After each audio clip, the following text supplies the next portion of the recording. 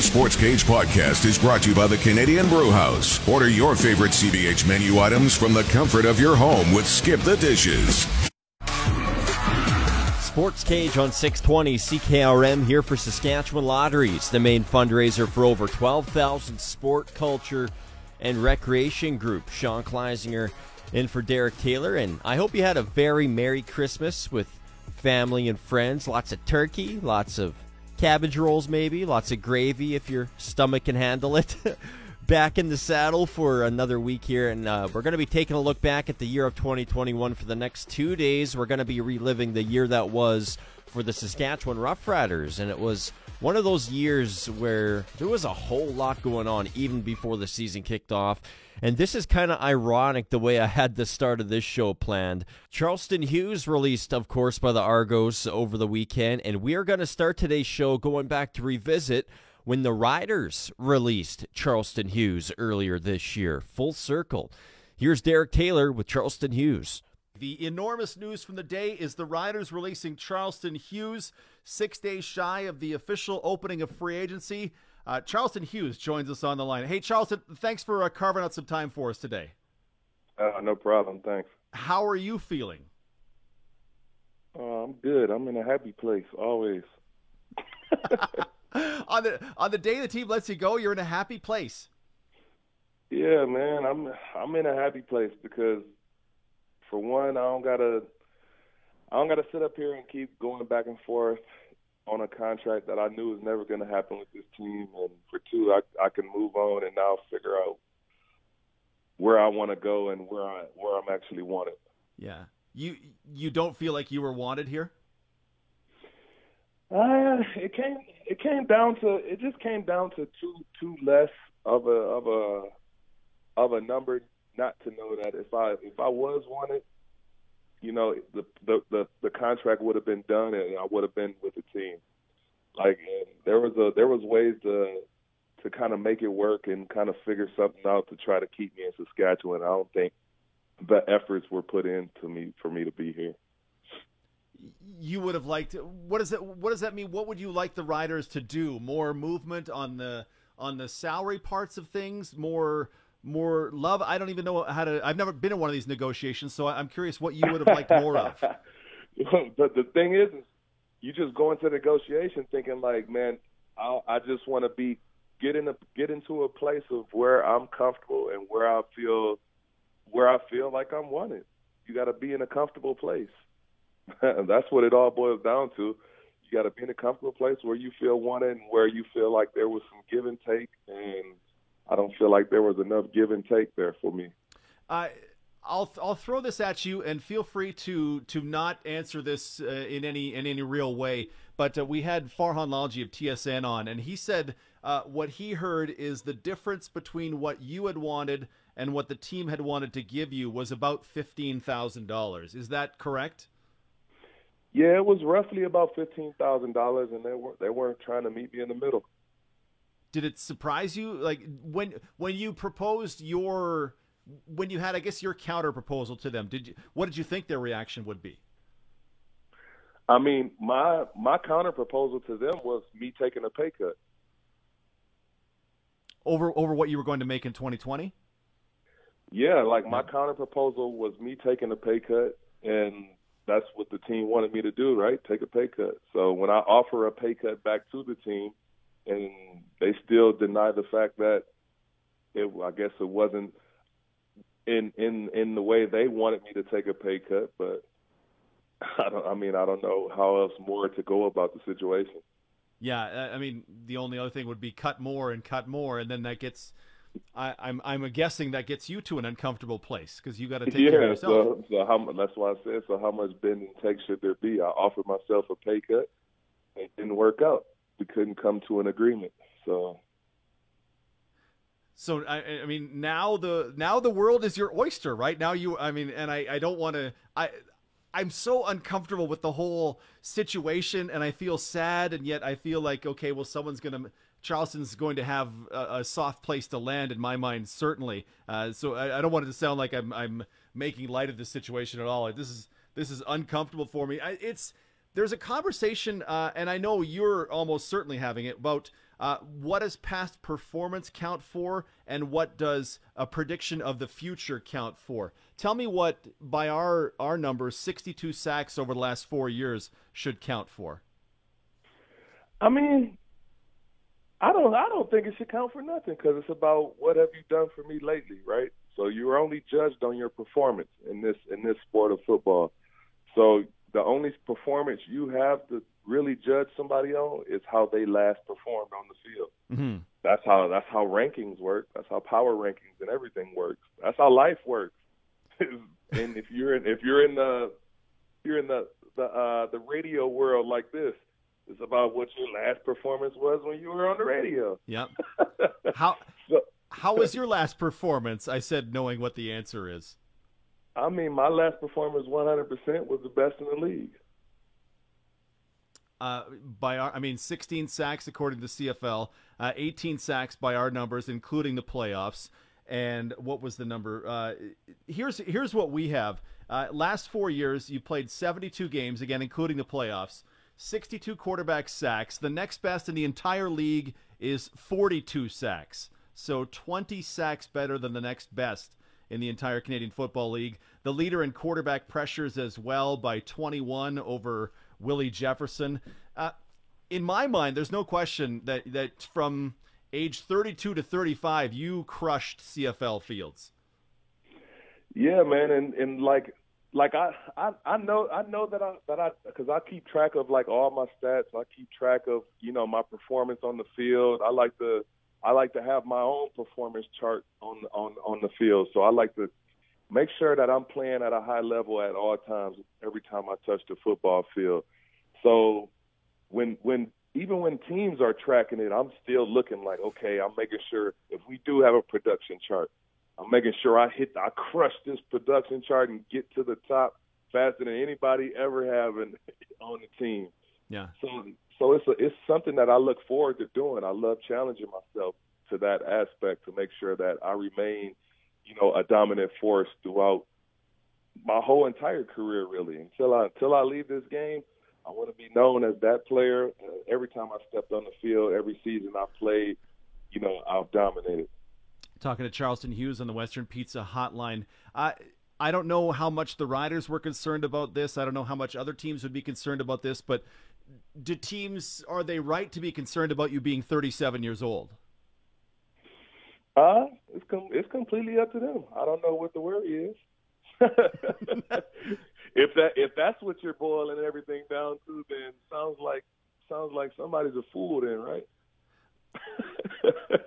You're a professional athlete. You've seen guys come and go, and as you get to certain ages, guys drop off. There's no hard number, right? We pulled up the example of Odell Willis in his age 34 season fell off a cliff.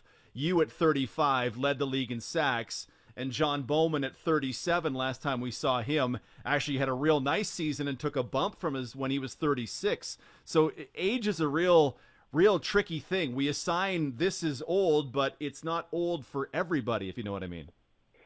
The one person who summed it up to me, which is probably why he's one of the greater coaches in this league, is Wally Bono. He came up. I've never even played for Wally Bono before, but he came up to me one time and told me that I have a keen eye for pass rushers that are about 32 plus, because he felt like when you're at that age, that's when you get the best football out of a pass rusher, out of a defensive end. You don't get their best football until they hit their late 30s. Interesting. How do you feel your body is different from, say, 6 years ago? Man, you should see me right now, man. I'm toned up. I'm built like I'm 22.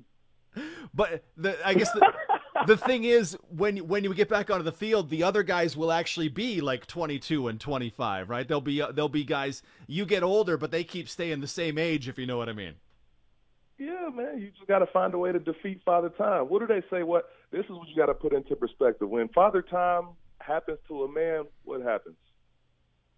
Well, Father Time is undefeated, as the saying goes. Yeah, but what physically happens to your body when Father Time kicks in? Let's see. Currently, my back hurts. I'm a little flabbier around the middle. My hair is grayer than it used to be, and my legs don't have the explosion they used to. But then I'm like 10 years older than you, so that's where I'm at. Well, this is what This is what happens to me. Hit me. I probably got about 2 extra hairs in my beard. I've lost 15 pounds over the last maybe 3 months, and my back feels amazing. I just did a set of back squats probably last week, so it feels amazing. That's not bad. It's, man, I've said for the last few days I would have paid Charleston whatever he wanted because of the impact he had. And here's one thing I was thinking about today. Your injury, I keep referring to your 2019 injury as a broken arm. Was it a broken arm or was it a chip in your elbow? How would you classify it? Yeah, it was a bone chip in my elbow. So I don't know where the bone came from. Maybe I broke my funny bone. Right. Okay. What I admire is I really didn't hear a lot of. I heard zero complaining about you playing with a broken arm in 2019, like none. And it just struck me today. I'm like, yeah, he didn't make a real big deal out of that thing. He put on the RoboCop and kept playing. I mean, I thought about it, like it crossed paths with me and the team where it came down to a point where I needed to get surgery halfway through the season and stop playing, get the surgery, because I couldn't move my arm. Like my arm was locked in a position because the bone was jammed inside my elbow. So it restricted all my movement in my elbow. But at a time, I mean, it was like I was on a run for Defensive Player of the Year at that point. I mean, I made Defensive Player of the Month every single month up until I broke my arm. So it came to a point where, you know what, I had to figure it out and I had to find out a way how to play through it. So, you know, even when it comes to that, me sacrificing that much for the team, you got to be able to sacrifice a little bit for me. Like I played with a broken arm during a playoff run where I thought we really had a chance to win the Grey Cup. Yeah. Throw on an elbow sleeve, never complained about it one time, said, you know what, I'm going to just ride it out because I feel like I'm the best option even with the broken arm. Yeah. First 9 games of 2019, 10 quarterback sacks and 32 quarterback pressures by our numbers were leading the league at that point. What several people have said to us on the show and said to me is, man, Charleston's a really solid leader in the locker room. I'm curious, with you now being released by the Riders, who are the leaders left? Who can step up into that role for the Riders?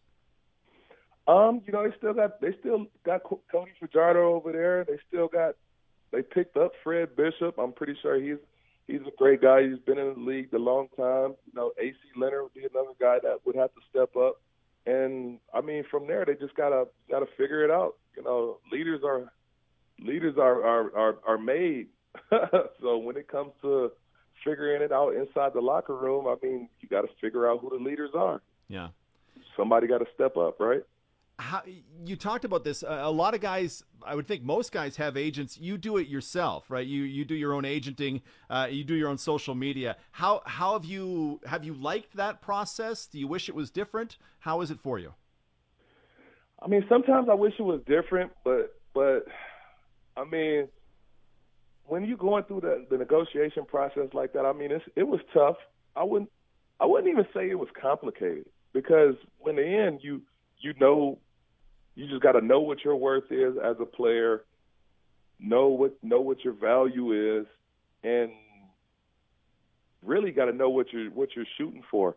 I mean, I know exactly what my worth is. I know exactly what my value is to a team. I know what I deserve, but in my eyes, I don't even really ask for what I deserve. Do I deserve to be the highest paid defensive end in the league? Yes. But do I ask for that? No. Because I know teams look at me like I'm 37 years old, this, such, and the other. So I'm like, I don't care about none of that. As long as I'm in a position where I'm comfortable, I'm happy, and I see the team is trying to do what they can to make me happy, then you know what? I feel like I'm in a great spot, and I can thrive where I am. I can play comfortable on the field. I can play fast. Mm-hmm. I have to throw this at you. I want to put you in the GM's chair for a second. I don't know if you aspire to that after you finish crushing people on the field, but I want to put I actually do. That's like the path I want to take. Is I want to be a GM. That's what I went to school for, sports management. So you're a GM of a CFL team, and you have soon to be 30-year-old Willie Jefferson and 37-year-old Charleston Hughes. Who's the higher paid player between those two? If you're the GM. Who do you give more to? If I'm the GM, I'm giving more to the guy with the most stats. Who has the better stat line? Which stats are important then becomes the question. I mean, you and Willie, both first team All-Stars this past season, both crushed it, both in different ways, right? You had sacks. Willie had 60, I believe the number is 63 quarterback pressures and set the record for passes knocked down. You were the strip sack king and strip sack forced fumble king of the league this past season. Contrast yourselves if you would. You know defensive end play real well. How you play, how Willie plays. I guess if you're looking for the upside, it just depends on what you're looking for as a GM. Are you looking for the win now or win over time? I mean, Willie's a younger guy. He hasn't, just like I just said, he hasn't hit into his 30s yet. He's just breaching his 30s. So you probably haven't seen his best football. But if you look at the upside, Willie has a ton of ability, a ton of upside, and a ton of likability in the league. So, of course, I expect him to be valued more because he's younger. But if you look at myself and you're looking at the guy who's going to bring the most to the team as far as the win now aspect, of course, I'll be the one that'll be viewed. So it just depends on how you're organizing your team, whether you organize it as a win now team or you're setting up for the future. Willie's right now, he's a young guy, so he's putting it together. He put together, I believe, his best performance of his whole career in the Grey Cup last year. And it's no ifs, ands, buts about it. That was the best I've ever seen Willie play on the field in his whole entire career, and I tell him that myself. Yeah, yeah. And I just want to be clear for anybody who might tune into the interview a little later. You were not asking for Willie Jefferson money.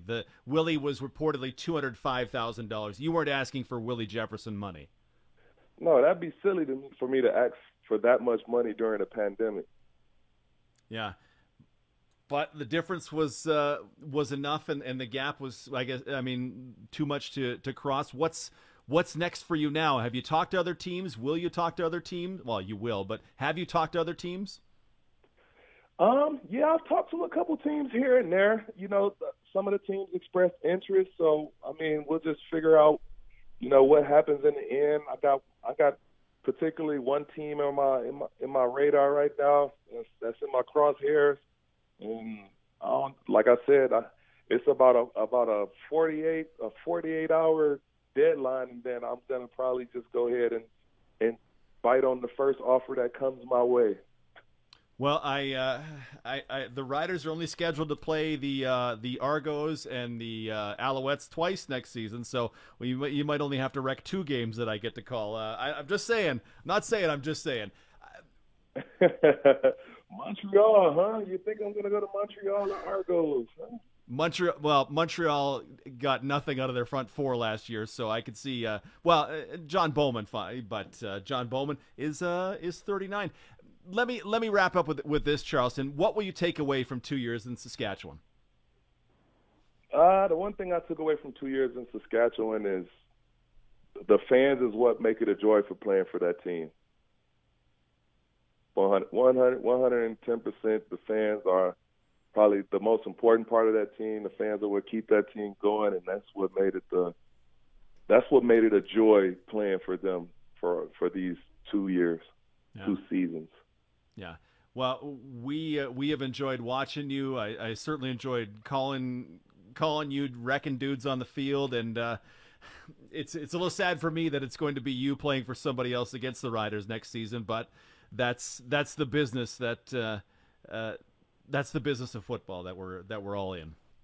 Yeah, it's the business. Like I said, it's the business. It's the nature of the game, man. Sometimes you gotta take it how it comes, and teams as players, you got to be able to sometimes not be not be unselfish enough to not take care of yourself. So when it boils down to it, you have to look out for yourself when it comes to this industry, because you don't play it for long.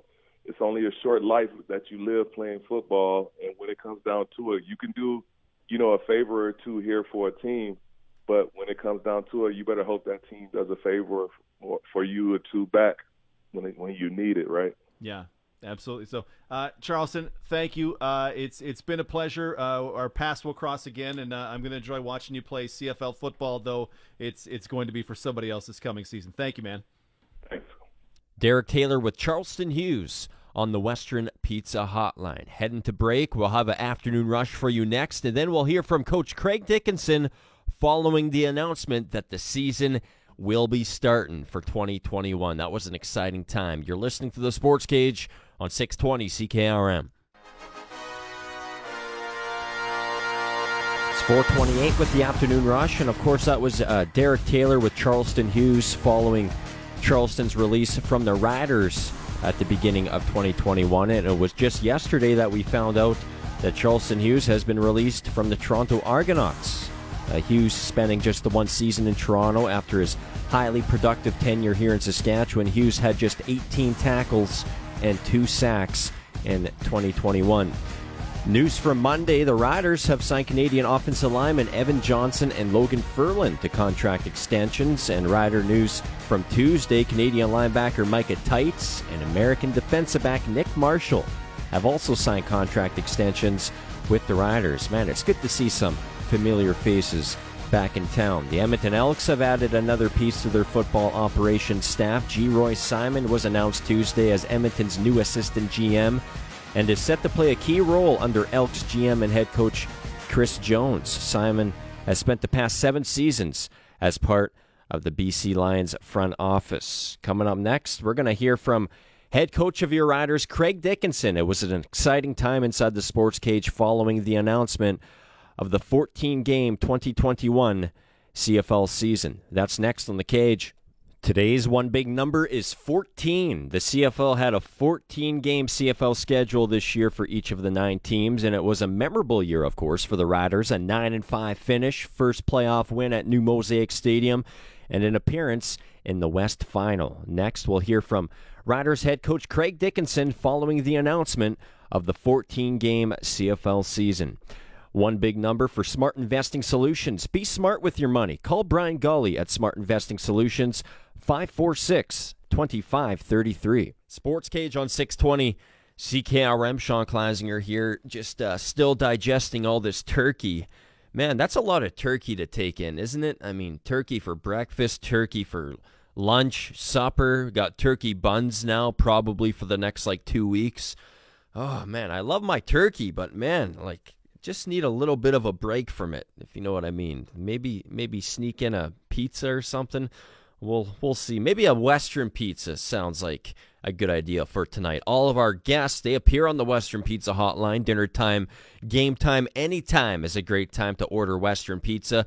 Ask your local Western Pizza location about their specials. And yeah, it's a perfect time to order a Western Pizza, especially when you're sick of eating turkey. So maybe take a break from turkey tonight and get yourself a nice pizza pie from our friends over there at Western Pizza. All right, let's get to this conversation. Derek Taylor with Craig Dickinson following the announcement of the 2021 14-game CFL schedule. CFL announced the season as it go yesterday. They revealed the schedule today, and I am delighted to have our next guest on with us to talk actual football as opposed to what he's doing with his time between football. He is the Riders head coach, Craig Dickinson. How are you, sir? I'm good, Derek. Thanks for having me. Good to be on. I appreciate you joining us. When you saw the announcement yesterday, heard the announcement the CFL season was a go, what did you think? I was thrilled, obviously. I thought it would go through. I know Craig Reynolds and every team's been working so hard to try to get this going, and I really feel like the leadership Craig Reynolds has displayed and shown throughout all of this has just been outstanding, and he's kept us abreast of what's going on. Jeremy's kept me up to speed with what's going on. So when they announced that the return to play was approved and the Board of Governors had given their their votes, I wasn't surprised because we'd been anticipating that all along. But it was certainly nice to see the official word come down, and then you can really start to make your plans to get going. Yeah, the official word came down yesterday. Have you been going full speed ahead for some time before that? Yeah, because we knew that the vote would come down late. You know, you can't just get ready to go for training camp in 2 weeks. So we've been planning for a July 2nd report date all along, and then we were going to adjust if that didn't happen. So we've been planning on this for the last 2 months. So we're in good shape, and I'm sure every team has probably been doing the same thing, planning for the start date of August 5th with training camp starting, I think it's July 10th, and our quarantine in Canada starting July 2nd. So we're ready to go and anxious to get up there and start going. Coach, with no preseason games and then, of course, guys coming in that haven't been in a game situation for a long, long time, do you switch up the way training camp would normally be?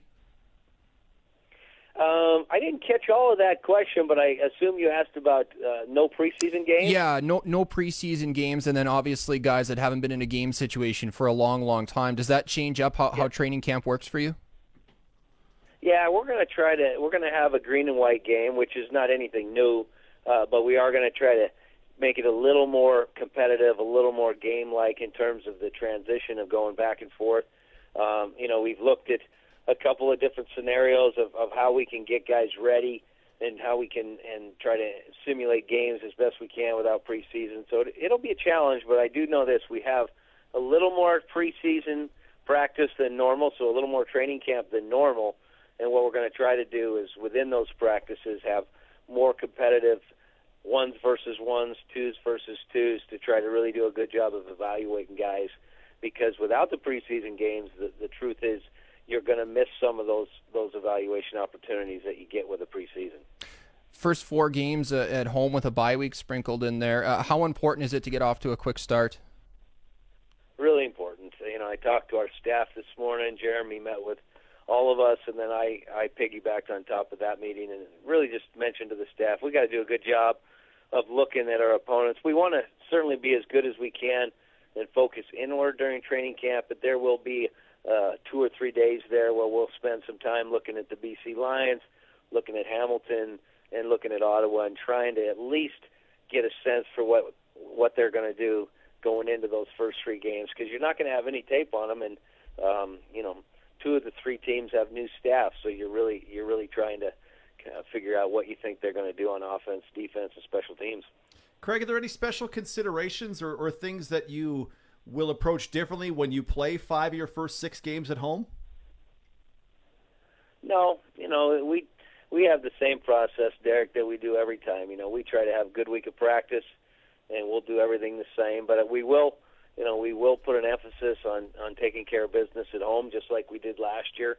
It just happens to be that early in the season, those games are all going to be at home. So it is important to get off to a good start, because we're traditionally a better team at home than we are on the road. I think most teams are. And so without trying to put too much pressure on the guys, because I don't want them to play tight, I am going to try to make an emphasis that we need to do a good job at home, and we need to get off to a fast start. He is the Riders head coach, Craig Dickinson, with us on the Western Pizza Hotline. Every team seems to have some quirks in their schedule, and for you guys, it's October 2nd against Calgary, October 9th against Calgary, a bye week, and then October 23rd against Calgary.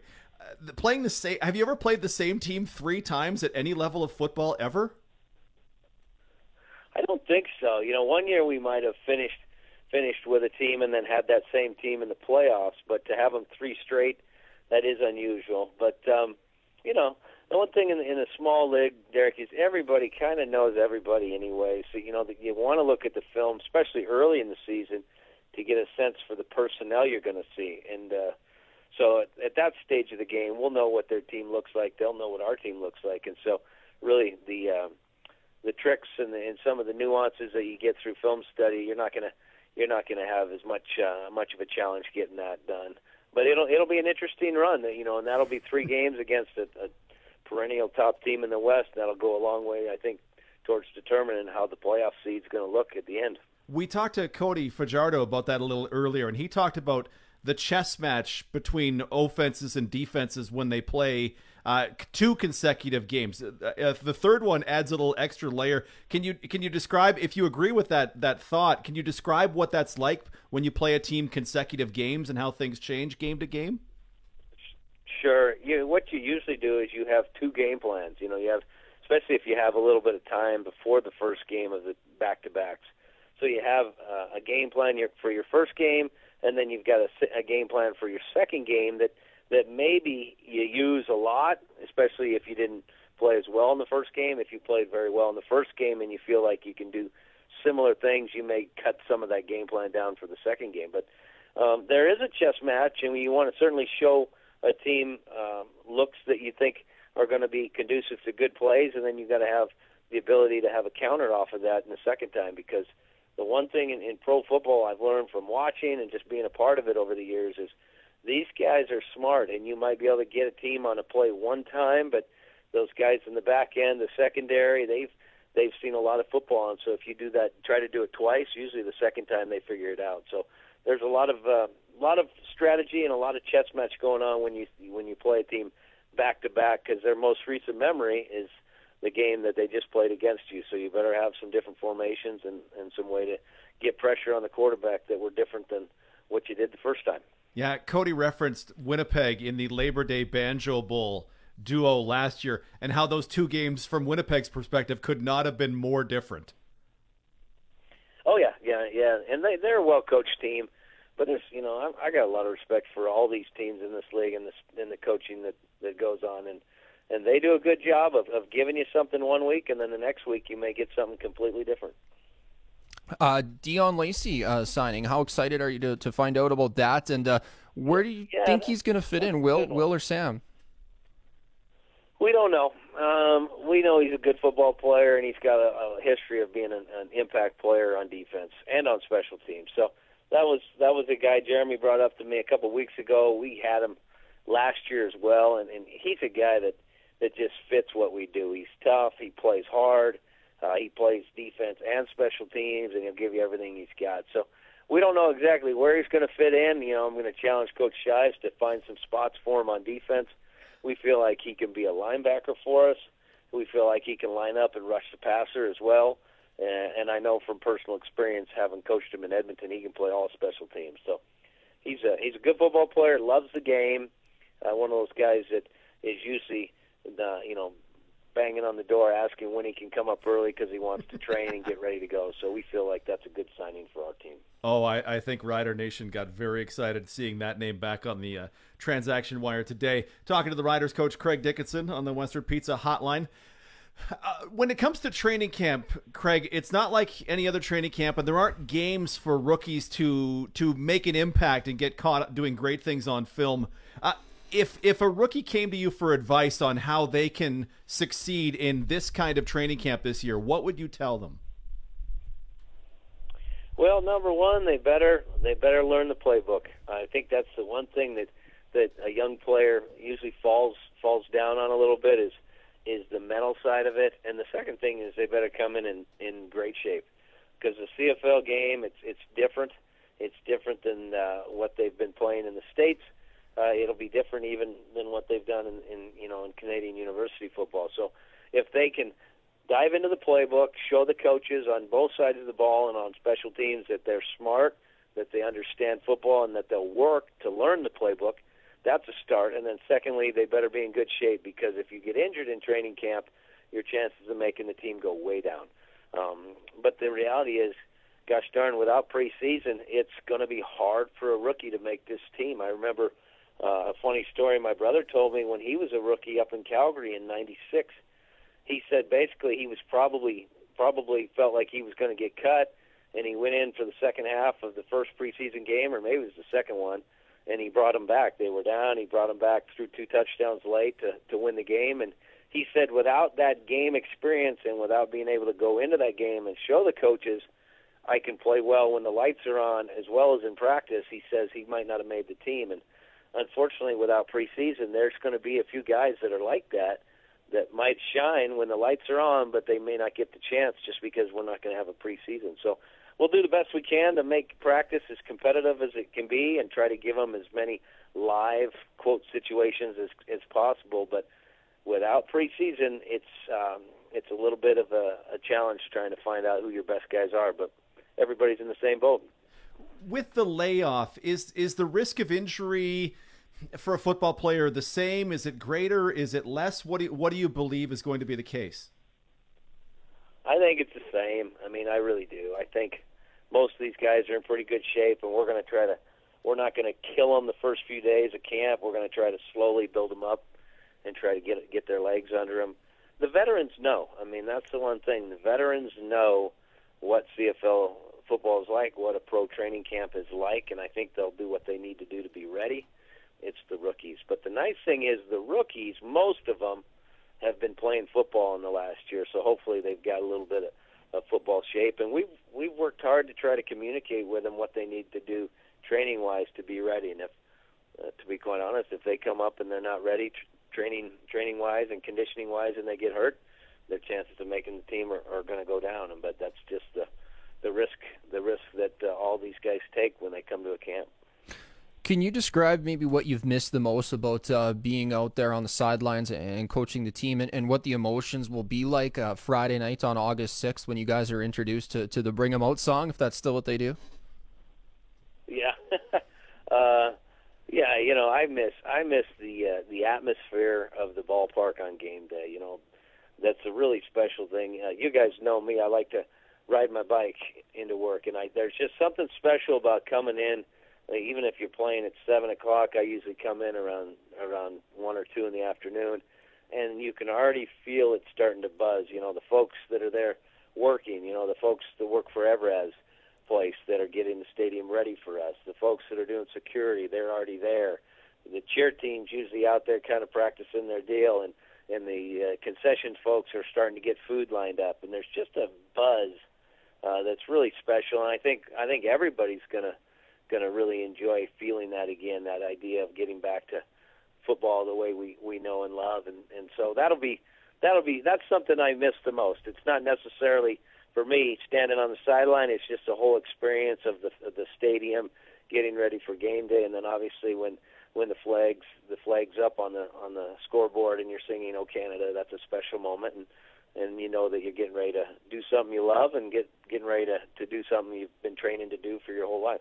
Yeah, Craig, we spend a lot of time talking about the players and the emotions they have, but you and all the coaches that work with you love this game just like they do, and this is a great I'm just so happy for everybody involved that this is going to happen August 6th, pardon me. Yeah, it's going to be really neat. I mean, and I really got to tip my hat to Craig Reynolds, Jeremy O'Day, and those guys have been working nonstop trying to get this thing going, and with the help of the other 8 teams and you know, some good fortune along the way and people doing what they need to do to get vaccinated and try to get this thing going, we're thankfully in a position now where we can start talking about having a CFL season and having fans in the stands, and it's just wonderful to get going again. Oh, and we're going to pest you with questions about who's going to be at the field corner spot. What about Charbel DeBeer? Where does Brett Boyko? It's going to be so great to have those conversations and to pick your brain for months and months. We won't do any more of that today. We appreciate you giving us the time, but just knowing that that's on the horizon just it makes me smile. Yeah, it's going to be good days are ahead, so I'm looking forward to getting back there and seeing you guys in person. Love it. Craig, thank you so much for your time today. Thank you. He is the Riders head coach, Craig Dickinson. Nice enough to join us on the Western Pizza Hotline. There's DT with Craig Dickinson on the Western Pizza Hotline following the announcement of the 14-game CFL schedule. That was back in June. That conversation happened. We're going to head to break, and then on the other side, we're going to start our countdown, the top 10 plays from the Saskatchewan Roughriders season in 2021. Been looking forward to this. That's coming up next. This segment brought to you by Nick's Service in Emerald Park, your local Massey Ferguson, Challenger, Rogator, Gleaner, and Fendt dealer. Call 781-1077. Sean Klasinger in for Derek Taylor today, and the Riders' top 10 plays of 2021. Plays 10 to 6 coming up here in a few minutes after our sports ticker. News from Monday. The Riders have signed Canadian offensive lineman Evan Johnson and Logan Ferland to contract extensions. And Rider news from Tuesday. Canadian linebacker Micah Tights and American defensive back Nick Marshall have also signed contract extensions with the Riders. Good to see them back here in Saskatchewan. The Edmonton Elks have added another piece to their football operations staff. Geroy Simon was announced Tuesday as Edmonton's new assistant GM, and looks like he's going to be set to play a key role under Elks GM and head coach Chris Jones. Simon has spent the past 7 seasons as part of the BC Lions front office. The IIHF announced the United States has forfeited its game Tuesday against Switzerland at the World Juniors due to a mandated team quarantine after 2 players tested positive for COVID-19. The result of the game will be recorded as a 1-0 win for Switzerland via forfeit. So a big congratulations goes out to Team Switzerland. A big win over the States today. Canada's next game is tonight versus Austria. That's going to be a 6 p.m. puck drop Saskatchewan time. The Argos have parted ways with defensive end and former Rider Charleston Hughes. Hughes spending just that 1 season in Toronto after his highly productive tenure here in Saskatchewan. Hughes had just 18 tackles and 2 sacks in 2021. That's a lot lower than a lot of fans expected. Lightning Star center Braden Point, he's going to be returning to the lineup Tuesday when Tampa hosts the Montreal Canadiens. The former Moose Jaw Warrior has been out of the lineup since mid-November it was with an upper body injury. And some news from the NFL. This is some tough luck for the Indianapolis Colts. Their quarterback Carson Wentz has been placed on the reserve COVID-19 list, and he could be missing a key Week 17 game against the Las Vegas Raiders. Colts, they're currently sitting in the top wildcard spot in the AFC, and they're also right on the heels of the Tennessee Titans as well for the division lead in the AFC South. And yesterday, the Regina Pats got their second half of the season underway with a big 6-5 win over the visiting Edmonton Oil Kings, and that was some game to listen to last night. 6 goals without Connor Bedard in the lineup. That's impressive stuff right there. And the Pats back in action tomorrow night at the Brandt Center as they welcome the visiting Winnipeg Ice to town, the first place Winnipeg Ice. So that's going to be one tough game. You can hear the pregame show tomorrow starting at 6:35 right after the Sports Cage, and the puck will drop shortly after 7 o'clock. Sports Sticker for Bronco Plumbing and Heating, where professional service is guaranteed. They'll treat you right. 781-2090. Counting down the top 10 plays from the Saskatchewan Roughriders season. And before we start, an honorable mention. This one should have been in the top 10, could have been in the top 10, but there's only 10 spots at the end of the day. So we had to honor this one before we start the countdown. Albert Awachi's huge tackle on special teams in the West Final. Here it is. Plenty of distance. That's wide to the right.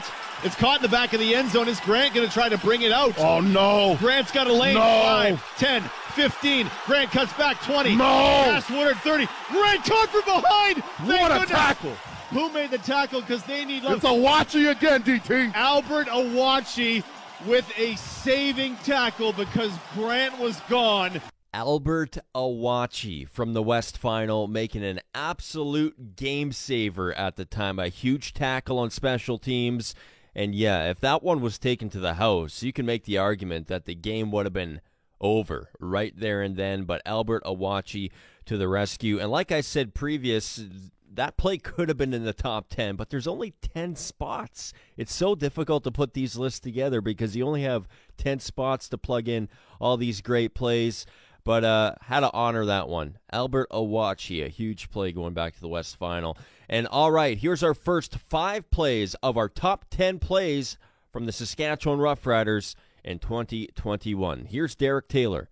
Number 10 from Week 14 against the Elks. Got to zeros on the play clock. Nicely done there. Oh, he murdered this ball. Oh, my goodness. Ernest Edwards. It bounced at the 18. It's rolling. It's going to go out of bounds at the 4-yard line. Wow. Oh, my goodness. If they mark this at the 5, that's a 75-yard net punt from Corey Vedvik. Oh, my goodness. Number 9 from Week 8 versus the Stampeders. Again, they'll fake everybody to the right, keep him to the left. Lawler's just going to squib it, and did he jump on it? He did! Brett Lawler got it at his own 36-yard line. That is unbelievable. Lawler lulled them to sleep, just dribbled it in front of himself. That went the 10 yards. Nobody threw a block on anybody that we saw. Never going to question Craig Dickinson. First down, Riders! Motives ever again. That would be the last time I ever question a special teams motive. Number 8, week number 1 against the Lions. Nathan Rourke, 194 yards passing. He needs 80 more. Straight drop, got time, double clutches, has to spin out. Oh, it's going to be picked up. AC Leonard dropped into coverage and took it away at the 35. Rourke seemed to panic, and the Riders will win. Number 7 from overtime of the West semifinal. Mitchell turns around, gives it to Carey. He's hit the backfield, and he's brought down. Jonathan Woodard. 11 sacks in total on the season. Maybe no bigger play than that one, because Rene Paredes is now on for a field goal to tie the game. Calgary with no chance to win it. Woodard played this perfectly from a defensive end perspective. Number 6 started the second half of the West semifinal. They're going to go onside from the Calgary 50, as they should, with Brett Lawther, who's been fantastic at this. It's up in the air. Oh, it's a great kick. AC Leonard has it, and the Riders have stolen a possession with an incredible onside kick from Brett Lawther. What a great call by Coach Craig Dickinson. Wow. We are at December 28th today, and it still brings back the goosebumps listening back to those. Those are the first 5 plays of our top 10 countdown. Stay tuned at 6:20 today.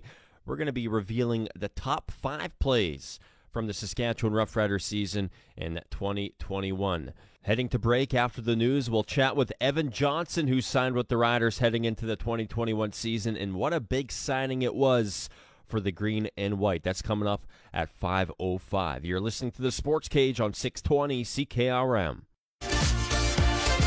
Sports Cage on 620 CKRM here for Saskatchewan Lotteries, the main fundraiser for over 12,000 sport, culture, and recreation groups. All of our guests appear on the Western Pizza hotline. Dinner time, game time, anytime is a great time to order Western Pizza. Ask your local Western Pizza location about their specials. And our next conversation, it's a special one itself, because it was yesterday we found out this man will be back in the green and white in 2022, signing a brand new contract with the Riders. Here's DT with offensive lineman Evan Johnson after he signed his first contract with the Riders prior to the 2021 season. He was the first one announced to be joining the Riders today. He is Regina's own former Husky, Evan Johnson. Evan, thanks for giving us some time today. Oh, not a problem. Thanks for having me. Hopefully you'll get to do a bunch of these with us, because you'll be so successful. CFL All-Star in your hometown, Grey Cup champion. You could be on the radio with us all the time. I would love that. Did you always know you were coming to the Riders?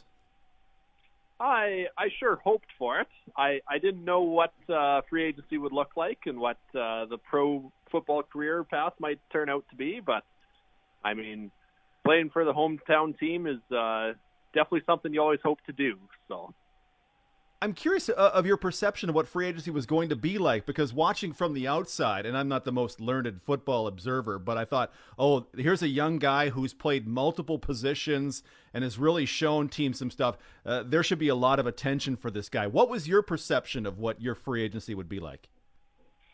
Well, I look at it pretty cautiously, and I don't like to get too excited for the potential things that might not turn out. But coming back to Saskatchewan was definitely the primary target. We wanted to come back close to home and be close to family and friends and all the rest. And so, yeah, Saskatchewan was the primary target for sure. And, I mean, the talks seemed promising in the window, and just to sign off on the dotted line here today on the contract. So, yeah, just watching the different motions, different pieces fall into place for sure.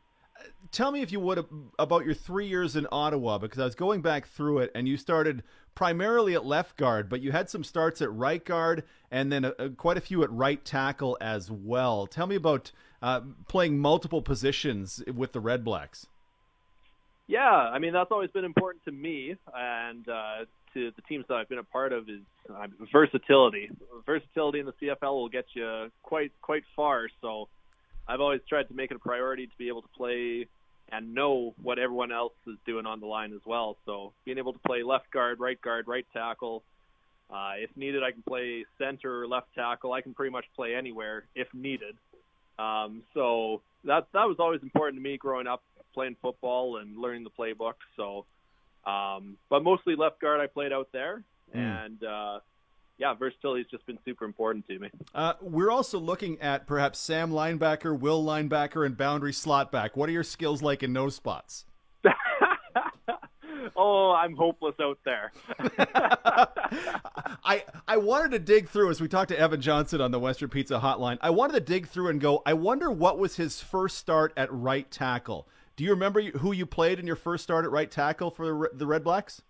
Oh, first start at right tackle. I don't remember who it was. It was Saskatchewan, and I thought, what was the conversation when they go, Evan, we need you to play right tackle, and it's against Charleston Hughes and Willie Jefferson? That's right. That was out in Ottawa then, that game, I believe. Yep. Yeah, that was a big game for sure, going up against two just dominant pass rushers. I like to think I'd held my own pretty good, but I'd have to look back through that tape and double check. Yeah, you made it out alive. Sometimes that's what we can ask for. That's incredible. And Evan, obviously, right. Congratulations on making it back to Riderville. You played 3 years, would have been 4, obviously, if 2020 wasn't canceled. So you start to call you kind of one of those veteran presences. But obviously, Brendan Labatt's here, Dan Clark's here. What do you think you can still learn from those guys? Starting to become a veteran, but still younger than those two. Oh, absolutely. The more years you play in the sport or in any craft, I mean, you learn so much stuff. And, I mean, those guys, I'm sure, know way more than I could possibly comprehend right now. So I'm really excited to be in the same room as those guys, learn from those guys, and work alongside them. Something else with offensive line play is it makes your job a whole lot easier when you got good players beside you. So I'm definitely looking forward to playing with those two guys for sure. Obviously, we all dream about playing with our hometown team. I'm sure it's a question you've probably been asked a lot already, but what does it mean to be a member of the Saskatchewan Roughriders, and a team I'm assuming you grew up cheering for? Absolutely, yeah. Being a Regina kid, I mean, my parents took me to Rider games all the time growing up. I would watch them on TV and, watch the games with my friends all the time. So I grew up cheering for them, and, I mean, got started playing football when I was young, and really enjoyed it, really took off with it. And, I mean, always hoped that you would come back and play with the Riders. And for it to happen this year, today, is, man, it feels so awesome, so exciting. And I just can't wait for the season to get going. Evan, has there been any talk to you about what position they would like you to play? Will they plop you right in at that right guard spot? Yeah, we haven't talked in depth too much with it. I would expect to come into camp and compete for that right guard spot for sure. Yeah, that's the goal. And the thought of that doesn't bother you? That it's not the left guard that you played in Ottawa? No, that doesn't bother me at all. Versatility, like we talked about earlier, has always been important to me. So to be able to switch from left guard to right guard, I'm not too concerned about that at all. Evan, we've been talking about that versatility and something that you've done throughout your career. Is that kind of becoming the standard for guys on the line now, or something that will become the standard as football moves forward? Yeah, it's a little hard to predict what the future looks like, but I think the versatility is just there's so many guys that can do so much, and to be able to stand out and be able to do, and perform at any of those spots, I think is just so valuable to any organization, any team. If you can only play one position, I mean, that limits your options to break a roster or find a home position for yourself too. So being able to be versatile. I also long snap as well, which I never had to do out in Ottawa, thankfully, because all of our starters were healthy, but I was a backup long snapper out there as well. So just trying to add value wherever I can. Yep. Well, and let's not kid anybody. That's value, right? Like those are, I mean, Jorgen Hoos is a fantastic long snapper, but if he gets hurt, all of a sudden you're scrambling. And if there's someone to go to, there's absolutely value in that. Absolutely. Yeah. And long snapper is one of those positions that gets overlooked until you don't have a good long snapper in there. Then you go, oh, this could be a problem. So you definitely need quality starters and backups there for sure. Week 14 of 2018, Ottawa, Saskatchewan. We have you allowing 2 quarterback pressures in that first start at right tackle. One of them to Willie, which that's a pretty good number. That's what we have for that game. So you apparently did a hell of a job that day. Well, I appreciate you digging that number up. Yeah, that sounds like not too bad of a day at all. 2 pressures, 0 sacks. I mean, and going up against such quality defensive ends, that's definitely a nice figure for sure. We're talking to Evan Johnson, the newest rider on the Western Pizza Hotline. I wanted to reach out to one of your former teammates because I said, well, okay, I want someone who really knows well to tell us what Evan Johnson is all about. I hit up Sir Vincent Rogers. Tell me about Sir Vincent Rogers first, so we can gauge the value of his opinion. Oh, he's one of the best in the business. He's an outstanding left tackle. I had the pleasure of playing with him for a couple of years out in Ottawa there. And you know what I said earlier about your job gets a lot easier playing beside quality players? He was absolutely a quality player. He made it a lot of fun out there and made easy work for me for sure. All right. So you would have started, where are my numbers here? You would have started, I think, 22 games alongside him. He said this about you, Evan Johnson, quote, "Very stout player with a quiet grit about him. Quietly goes about his day-to-day work and is tough as nails. At his core, he's a fun-loving kid who plays the game with the utmost integrity. We had really good chemistry as left guard and left tackle, which aided in the success of our run and pass game. Great man altogether, exclamation point." Your impression hearing those words from Sir Vincent Rogers?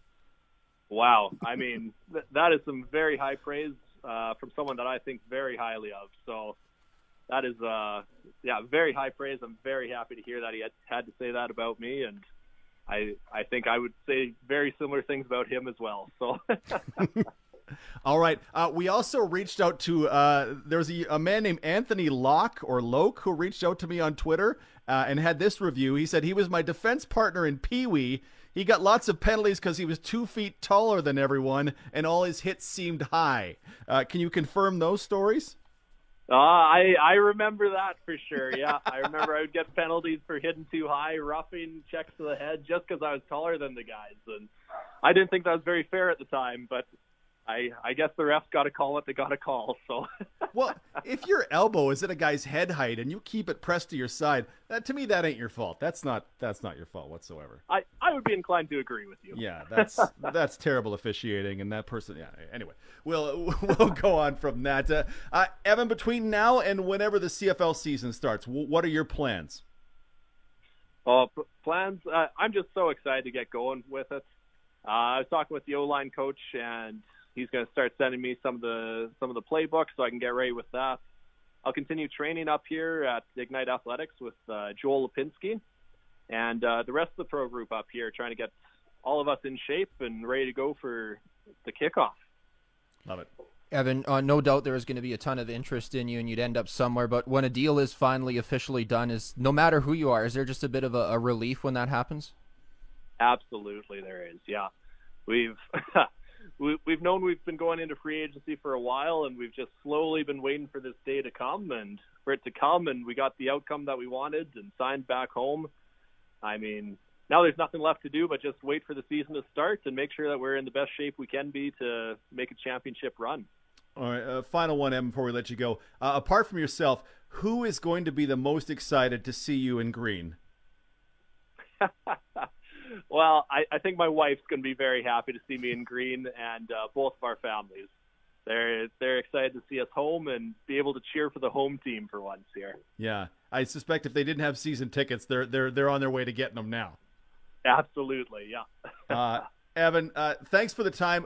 Congratulations on the deal with your hometown team. I know everybody in Regina, Saskatoon with the Huskies program must be just delirious about this on this day, and as Rider fans to go, oh, okay, well, no beats will be lost on the offensive line this year. That's very exciting as fans. So congratulations and thank you, sir. Awesome. Thanks so much for having me on. There's DT with Evan Johnson back in February after Evan Johnson signed with the Riders. And, of course, yesterday we found out that Evan Johnson signed a brand new contract with your Saskatchewan Roughriders as he is back for the 2022 season. So it's funny how these shows work out. Did not plan this, obviously, whatsoever. Did plan to have Evan Johnson's initial conversation from back in February to air today. But then yesterday when I read that news, I was like, oh, this works out quite well because Evan Johnson signs a brand new deal and he's going to be back with the team next year. Heading to break, and on the other side, we're going to hear from another big signing on the offensive line prior to the start of the 2021 season, Brett Boyko, another Saskatchewan great. That's coming up next. You're listening to The Sports Cage on 620 CKRM. It's 5:20 with the afternoon rush. News for Monday. The Riders have signed Canadian offensive lineman Evan Johnson and Logan Furlan to contract extensions. And Riders news from Tuesday. Canadian linebacker Micah Teitz and American defensive back Nick Marshall have also been signed to contract extensions with your green and white. So it's good to see some familiar faces back in town here. And the Edmonton Elks, they've added another piece to their football operations staff. G. Roy Simon was announced Tuesday as Edmonton's new assistant GM, and looks like he's set to play a key role under the new Elks regime. GM and head coach Chris Jones. Simon, he spent the past 7 seasons as part of the BC Lions front office. The IIHF announced the United States has forfeited its game Tuesday against Switzerland at the World Juniors due to a mandated team quarantine after 2 players tested positive for COVID-19. The result of the game will be recorded as a 1-0 win for Team Switzerland. So big congrats to Team Switzerland with the big win today. Canada's next game is tonight, just over a half hour away, 6 p.m. Saskatchewan time, as the Canadians take on Team Austria. And another big piece on the offensive line in 2021 for the Saskatchewan Roughriders ended up being Brett Boyko. So that was another huge signing prior to the start of the season. Here's DT with Brett after he signed with the Riders. Riders announcing 2 signings today. One of them is Saskatoon's finest, Brett Boyko, joining the offensive line of the Riders, and he joins us on the Western Pizza hotline right now. Brett, congratulations on your deal with the Riders. Thank you very much. It's a dream come true, and I'm more than excited about it. Was this something you always wanted to do, to play for the Riders? Oh, I mean, growing up, that was the dream. I mean, I think, you know, I don't remember exactly, but my parents tell me I was about 3 years old when I said, you know, my dream was to play professional football for the Riders, and I think I told every school teacher I had that, and everybody that ever asked me what I wanted to do, that was the dream. So it's bucket list stuff for me. So I'm glad I'm getting the opportunity, and I'm, like I said, I'm more than excited for it. Who was your favorite Rider when you were a kid? Oh gosh, I mean, you know, it's actually funny. Now that I signed, I got to tell my mom and dad to get out some of the old pictures, because I used to be that kid standing out at the old Taylor Field waiting for the guys to come out and get autographs and pictures all the time. I mean, it for me, I don't know. I mean, one of my favorite guys was Jackie Mitchell, the linebacker. I don't know why. Maybe it's because I met him when I was younger, but I was a big, you know, Jackie Mitchell fan. Omar Morgan, a lot of defensive guys. Gosh, who else is there? I mean, you go Gene Mikowski, you know, Dan Farthing. Like, I've met a lot of them. You know, they probably didn't know who I was back then, but I knew who they were, and I got a lot of pictures with a lot of guys. So I mean, anytime I could meet a Rider, I was pretty pumped up about it. I feel like it might have been a sad day when you realized that you'd grown too tall to be the next Omar Morgan. Yeah, you know, I think I realized that at an early age when my foot speed wasn't near as good as his. All right, I have some sources within the Saskatoon football area, and they've passed along to me some rumors of your high school days there, and I hope you can confirm or deny them for me, Brett. All right, yeah, let's hopefully nothing embarrassing, but let's see where this goes. No, I was sent a video. Actually, you played defensive end for St. Joe's, right? Yeah, correct. St. Joe's Guardians. There was one clip where you're coming off the left end, you kind of take the tackle and you just throw him, and I'm like, oh my God, wow, that's a performance. The rumor that I would love you to confirm or deny is that you broke your own thumb in grade 11 on purpose. True or false? Oh no, that's false. I don't know why anyone would ever break their own thumb if they had the option to not have a cast. No, that was that's false for sure. Because one of the thoughts was that you were so effective playing with a cast that you know what, he probably broke his own thumb so he could use the cast and just humiliate guys with the cast on. No, I wish I could say that. I wish that was some cool story. Actually, it happened on a tackle. I just tackled the guy and landed on my thumb, and I don't know, finished the rest of the game, and then from there on it was taping up, and I had the big club. So, I mean, it was a tough year because we had a really talented team that year, and we just came up a little short, but we had a stout defense, and that was a lot of fun. So I saw the video today on Twitter. It kind of brought me back down memory lane a little bit. Oh, and it was impressive. I found in my life hurting my thumb was kind of the worst thing I ever did. I once tore a ligament in it, and I never realized how much stuff I did with it was with my left hand. I'm like, I never realized how much I did with my offhand. Thumb injuries are among the worst. Oh yeah, I mean, I feel like it's like I mean, it's with any injury, right? I mean, once something's taken away, you realize, gosh, how much you're overcompensating, or how much you have to do one thing to fix another, and things that became easy are 10 times harder because of it. And yeah, the thumb is a pretty critical factor. We got to wear that big club and use it pretty effectively. I'm also told, I didn't know this, you played quarterback in grade 12? Yeah, my senior year, we needed someone to throw the ball. We had a lot of weapons. We had Shane Buchanan was our running back. We had Jason Hoos, receiver. We had a lot of weapons, so they needed someone to kind of get the ball swinging. And truth be told, quarterback was the position I always wanted to play growing up. Actually, I went to a Matt Dunnigan camp when I was younger, and he told me that that's the only position I should play going forward. So that's something that was a dream come true for me in high school, was to be able to stand behind center and have the ball in my hands every play. I think you ask any offensive lineman, they'll tell you they wish they could have played quarterback at some point. How good were you as a high school quarterback?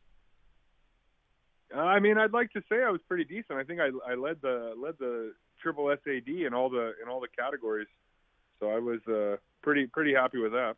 But UNLV, I went and saw the roster, and you were a lineman right from the start at UNLV when you got to college. They weren't buying quarterback. Oh yeah, absolutely. They did not give me a chance to swing that rock at all. So it was probably good for them, and maybe good for me, because it's all worked out pretty all right. 6'7" quarterbacks can make some money, and that'd be all right. It's Brett Boyko, newest rider with us on the Western Pizza Hotline. I'm curious. We've talked before on the show, but I don't know if I asked you how a college student survives going to school in Las Vegas. I feel like the deaths would just be rampant with what might happen just down the way on the Strip. Oh man, I mean, it was a culture shock for sure when you go from kind of Saskatoon to Las Vegas. But I mean, I just I had a lot of fun. I mean, there was no denying that. I had a blast while I was there, and met some great friends and teammates, and lifelong relationships. So it was a little culture shock. It was a little different, those bright lights on the Strip. But you kind of, when you're a college student, you got to kind of make time for your priorities. You got to get your priorities priorities handled. So I think I did a good job of kind of managing everything. But yeah, I definitely had my fair share of fun in Vegas. Late in my high school years was when UNLV was this basketball monster. They beat Duke by whatever it was, 30-something in the NCAA final, and it turns out that everybody was getting paid, and Larry Johnson and everybody was getting big money. Was that money still flowing when you were a football player? Was it still get a little for Brett's? Well, I didn't see any of it. So if it would have been going around, I would. There's maybe I need to make some calls back to UNLV, because I would have liked a handout here and there, but no, there was none of that going on while I was there. Anderson, Hunt, and just the whole gang just ripping up on anybody who beats Duke by 30 is going to get a lot of love from across the nation. I want to talk to you. Oh gosh, absolutely. I want to talk a little football with you, because you've been in the NFL, you've been in the AAF, and now you've been in the CFL. I was in a debate or in a discussion with a guy about the yard off the ball in the Canadian Football League and how much of a difference it makes. And I'll make my point in a second, but for you, having been in American college and then in American football to the CFL, what was the yard off the ball like for you as an offensive lineman? Honestly, I mean, I think for me it was the biggest change. You know, guys have a lot more space to kind of dance around, and you know, they kind of more so avoid contact a little bit easier, just because that space we're normally in the NFL. You know, and I've told this to people before, I feel like the NFL is still a little bit more physically demanding because it's a little tight quarters, and you know, you got a guy basically breathing on you. But when you have that yard off the ball, you got to get a few extra steps in, and it's just different. I mean, I think the timing of everything's just a little different, but yeah, I mean, it's a transition, and it was fun. I mean, for me, I just wish, you know, I would have been a little healthier in 2019, but I'm feeling great now, so that's what I'm really looking forward to, and you know, it'll be nice to get back on the field and kind of get used to that yard off the ball again. When I watch the NFL now, what they'll do with the offensive line is they'll say, okay, you're in line if your head, and you could explain this better, but like if your head is equal with the center's buttocks, you're essentially in line, which gives the offensive line a little space from the defense. I don't know if it's a full yard, but I think from watching it from the outside, isn't the NFL already sort of giving that yard to offensive linemen? Is it the same? Is it different? Well, I think like that's just more so for like our advantage. Like you do want a little bit of space. You know, when I was playing down south, and you know, we had our coaches tell us you know, some of our coaches wouldn't want us to have a lot of space. Like if you were in the you know, I would say, you know, center or guards, but the tackle, you know, when you're out on that island versus some of those edge rushers that the NFL has, you kind of want a little space just to get yourself set a little better. So as a guard, you kind of line up a little deep on the center, and then the tackle a little deeper, just to give yourself a chance to kind of get 2 feet down before some of those athletes who are moving a mile a minute can get under your shoulder pads. You mentioned the timing, and I'm curious how that plays out on the field, how the timing is different from American and Canadian ball. Can you kind of explain for those of us who don't really understand the timing that is asked of you on every play? Yeah, so I mean, it's kind of like I was referring to with that yard off the ball, right? Like, I mean, with the yard off the ball and some depth as an offensive lineman in the CFL, you're taking maybe 5-6 steps before you're making contact with someone, where in the NFL it's happening a lot faster. So it's getting your feet in the ground and getting quicker and just making sure that you're set on contact, where in the CFL, you know, you have that extra time, so you got to almost slow yourself down a little bit and just be a little more patient in yourself, because your kind of timing's a little off. You know, you're not taking 2 quick kicks and making contact anymore. You're taking 3 or 4 quick kicks and making contact. So it's just a little different, and just the timing, because that defense, you know, that defensive lineman, he's lined up, a full yard off the ball. So, I mean, even on his first step, you know, he's basically just getting to the line of scrimmage before he can, you know, get close to you. So you have that extra second, and it's just, yeah, I mean, it's just the timing, and it just comes with reps and practice. Well, and in the CFL, they can be little, wiggly, fast guys, not exactly little, but football little, and then they have all that space to get around you if you're to the field side. And it's got to, I mean, we talk about, the saying is it's on an island. I feel like in the CFL, it really is on an island with some of the guys that get thrown at you. Oh, yeah, absolutely. And just like I said, the space in general, I mean, you got that big field. You know, you got guys lining up a little wider. You got DNs lining up a little wider. I mean, there's some different creativity, you know, inside the tackle box in terms of defenses and blitz pressures. So it's a different game, but you know, the goal is kind of the same. So it's just about figuring it out and putting yourself in the best position to succeed. With Brett Boyko on the Sports Cage. What's your hope? Is your hope to continue? You had 5 starts for BC. They were all at tackle. Is your hope to continue at tackle? Will you do whatever is asked of you? What do you hope for 2021? Yeah, I mean, truthfully, like I'm the healthiest I've been in years, and you know, sadly COVID happened, but you know, it was kind of good for me that it gave me a chance to recover. I mean, I got hurt day 3 in BC training camp in 2019, and it was, you know, one of those seasons where, you know, I'm limping into every game, not really, you know, barely could practice, kind of getting out of bed, limping, and so it was a tough go for me. But I'm feeling great now, and I think that's what I'm more excited about is to come home, play for Saskatchewan, a team I was a diehard fan growing up, and they're getting what I feel like is the best Brett Boyko, and I'm excited about that.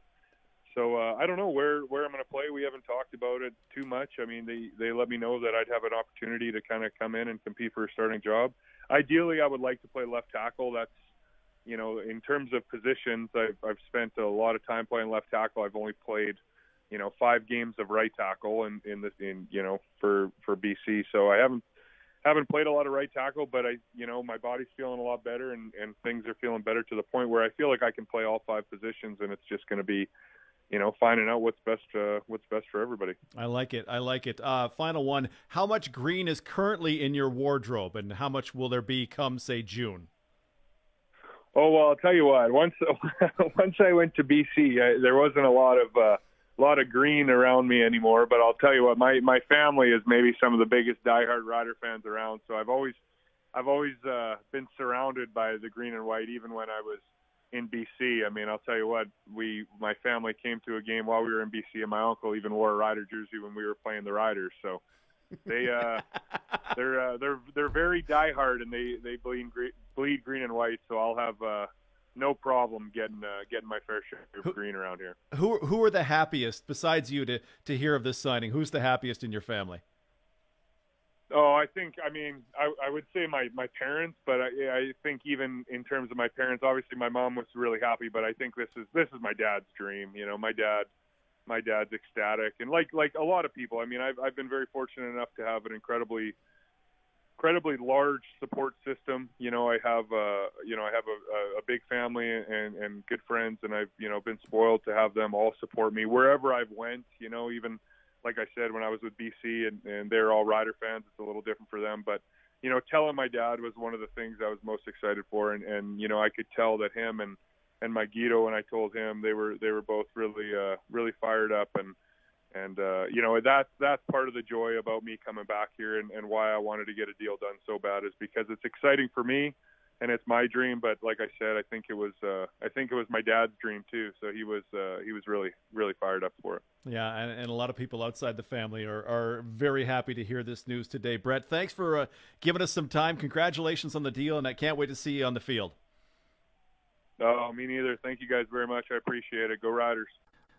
DT with offensive lineman Brett Boyko on the Western Pizza Hotline. Brett Boyko ended up being a pretty big piece on the offensive line this year for the Riders. On the other side, we're going to hear from second-round pick from the 2021 CFL Draft, wide receiver out of Virginia, Canadian Terrell Jana. We didn't see much of him in 2021, but maybe big things to come in 2022. Terrell Jana with Derek Taylor next on The Cage.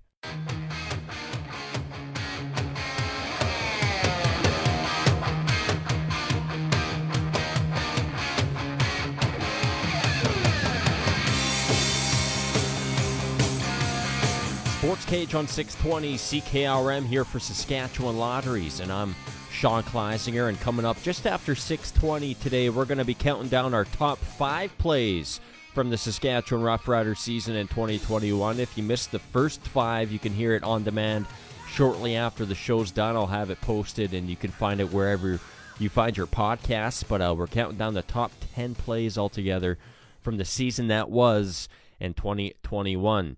The 2021 CFL Draft was a good one for the Riders. Our second-round pick in that draft, in my opinion, was one of the biggest steals in the draft. We didn't see the production that we thought we were going to see, but that doesn't mean that he's not going to be something good going forward. The Riders selected wide receiver out of Virginia with their second-round pick, Terrell Jana. And Derek Taylor and Drew Posty chatted with Terrell after the draft. One of the newest members of the Saskatchewan Roughriders, taken in the second round in the draft just recently, Terrell Jana. Thanks so much for joining us today. How y'all doing? Good.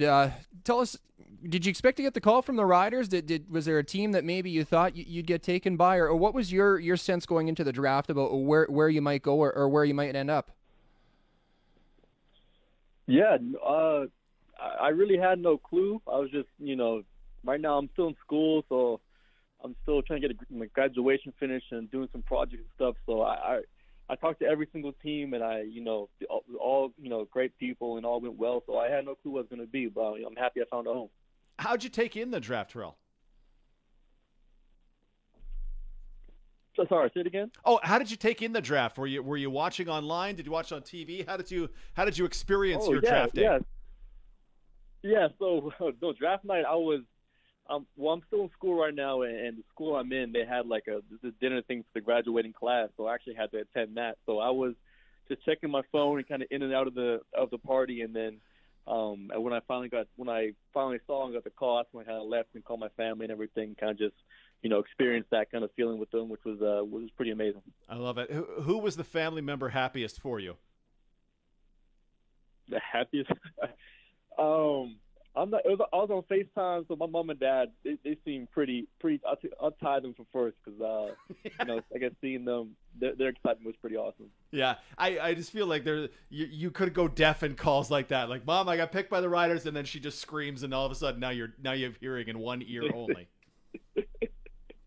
Yeah, for sure.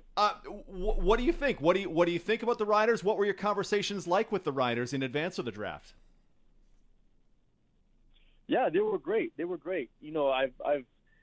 been down in states now for I think 6 years, so I've kind of been separated a little bit from the Canadian Football League. But just growing up, I've obviously in BC, I just heard nothing but great things about Saskatchewan, about the fan base, about the culture there, and of course, the stadium and the history. And I'm super excited to join the team. I'm super excited to join that fan base because that's the one thing I think stood out a lot for me, which is how passionate the fans were, at the games, them showing up. It's pretty remarkable. So I'm excited to play in front of that fan base. 4 years at Virginia. What does that amount of time do for your game playing at that level as you prepare to become a pro now? Yeah, I think really playing in a Power 5 conference, I'm seeing just elite players every single week. We played Clemson, we played Trevor Lawrence, Etienne, we played a lot of the DBs that were being drafted. I played against those guys, so it's something that playing elite players is something I'm used to now, which definitely when I first got here was not the case. So I think just building confidence, showcasing, I think, not only my own ability against other players, but just learning from guys before me who are playing in the NFL right now or CFL. Just a bunch of really good people here at UVA. I think I got lucky choosing UVA because my development as a player was almost outmatched my development as a person. So I'm just grateful to be part of the community. Men's basketball outdid you guys though during your time there though. Do you feel that? Did any guys make fun of you for that? Like, hey, we lost to a 16 seed, but then we won the national title. Like, yeah, their story I think outdid almost any sport, any story ever. It was pretty remarkable. And being friends with guys on the team, man, it was amazing to see the comeback that they had.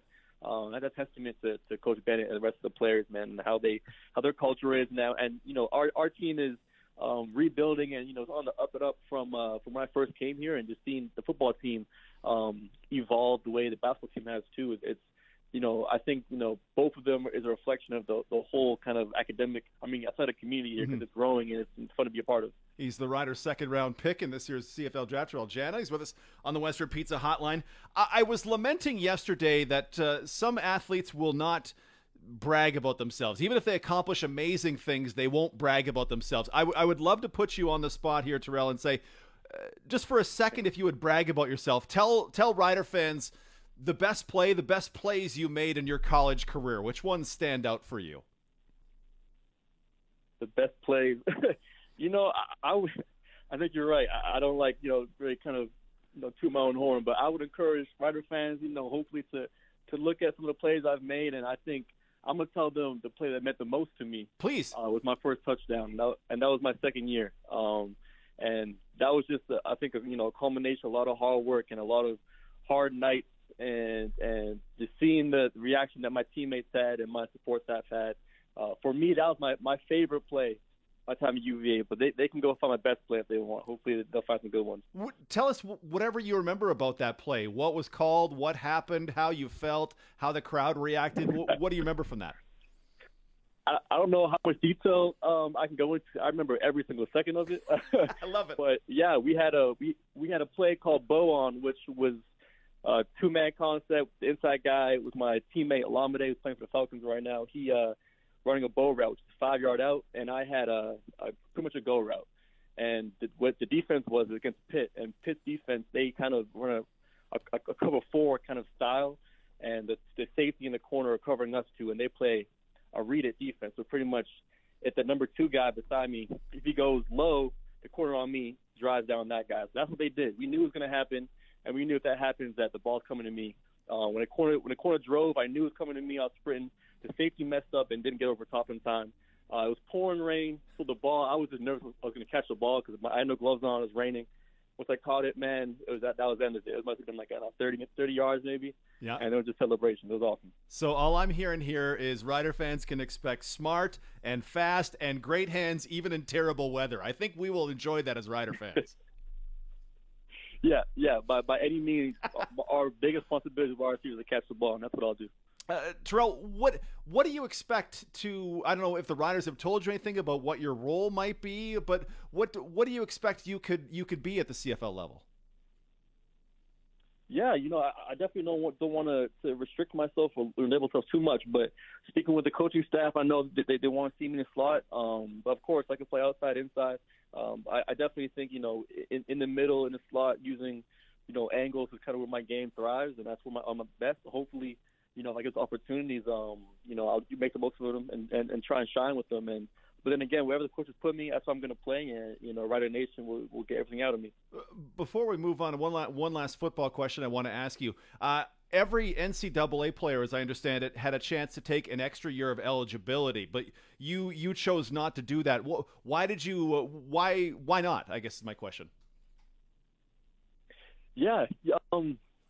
Ultimately, I think I was just ready to start my professional career. Especially if as being football is a hard sport, you only have so many years in you. So I knew I was ready to take the next step and trying to maximize as long as I can professionally. But secondly, I think just UVA, the team I'm at right now, Virginia, it's a very tough culture. And being here for 4 years, I gave it everything I had, and I knew come back for a fifth year, how hard it would be to kind of maintain some of those small, kind of nitpicky things that are required of a college, student athlete.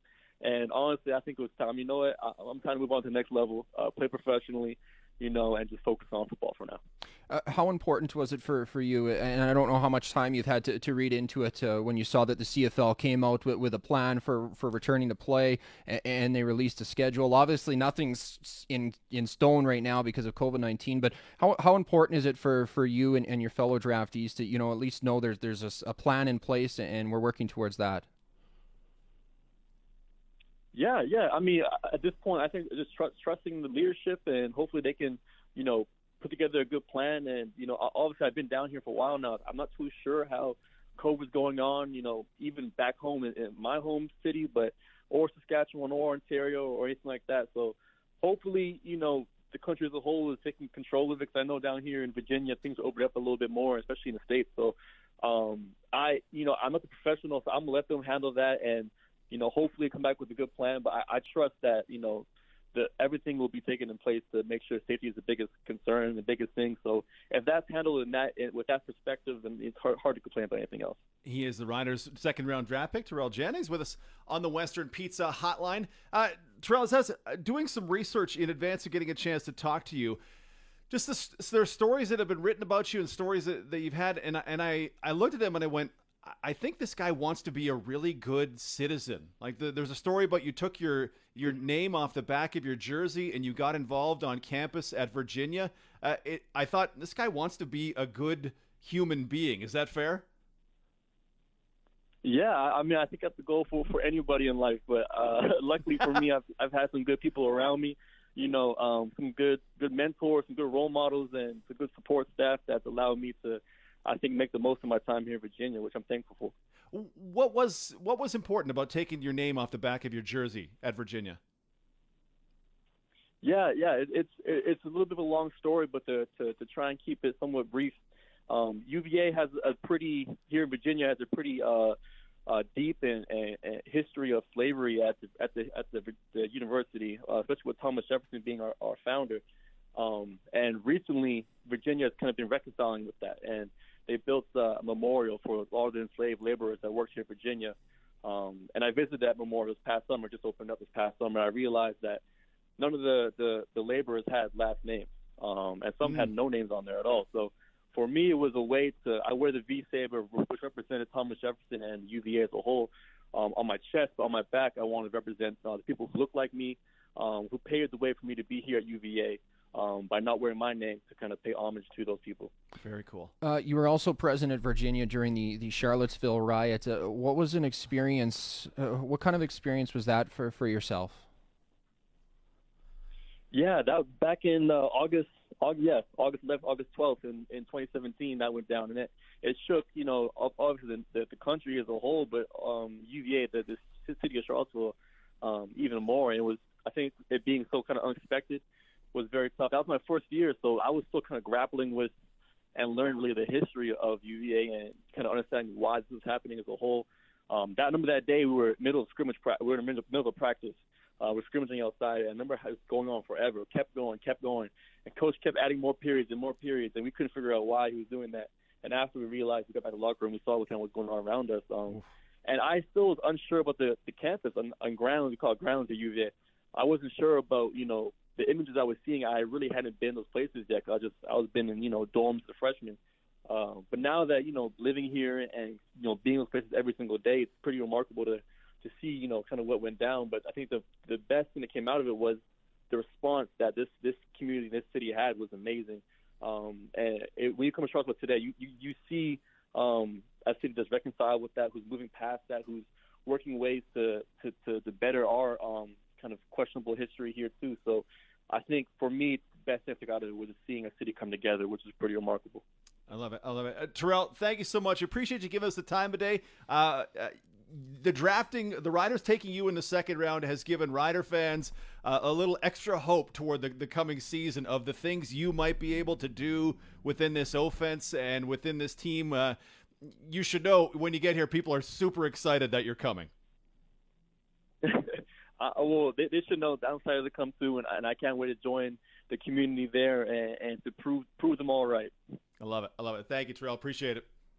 Second round pick in the 2021 CFL draft, wide receiver Terrell Jana out of Virginia, and he joined Derek Taylor and Drew Posty on the Western Pizza Hotline following the draft. And of course, it was, not the season we wanted to see out of Terrell Jana, but I think it's fair to say there was a lot of things in 2021 that Rider fans did not want to see, and that's just the way it goes sometimes. But we expect big things going forward from Terrell Jana. He's a star-studded receiver. He had such a great career at Virginia, and looking forward to seeing him making some big plays in the green and white going forward. Heading to break, we'll have a sports ticker for you next, and then at 6:05, we'll hear from head coach Craig Dickinson once again as he reviews the season that was in 2021. You're listening to the Sports Cage on 620 CKRM.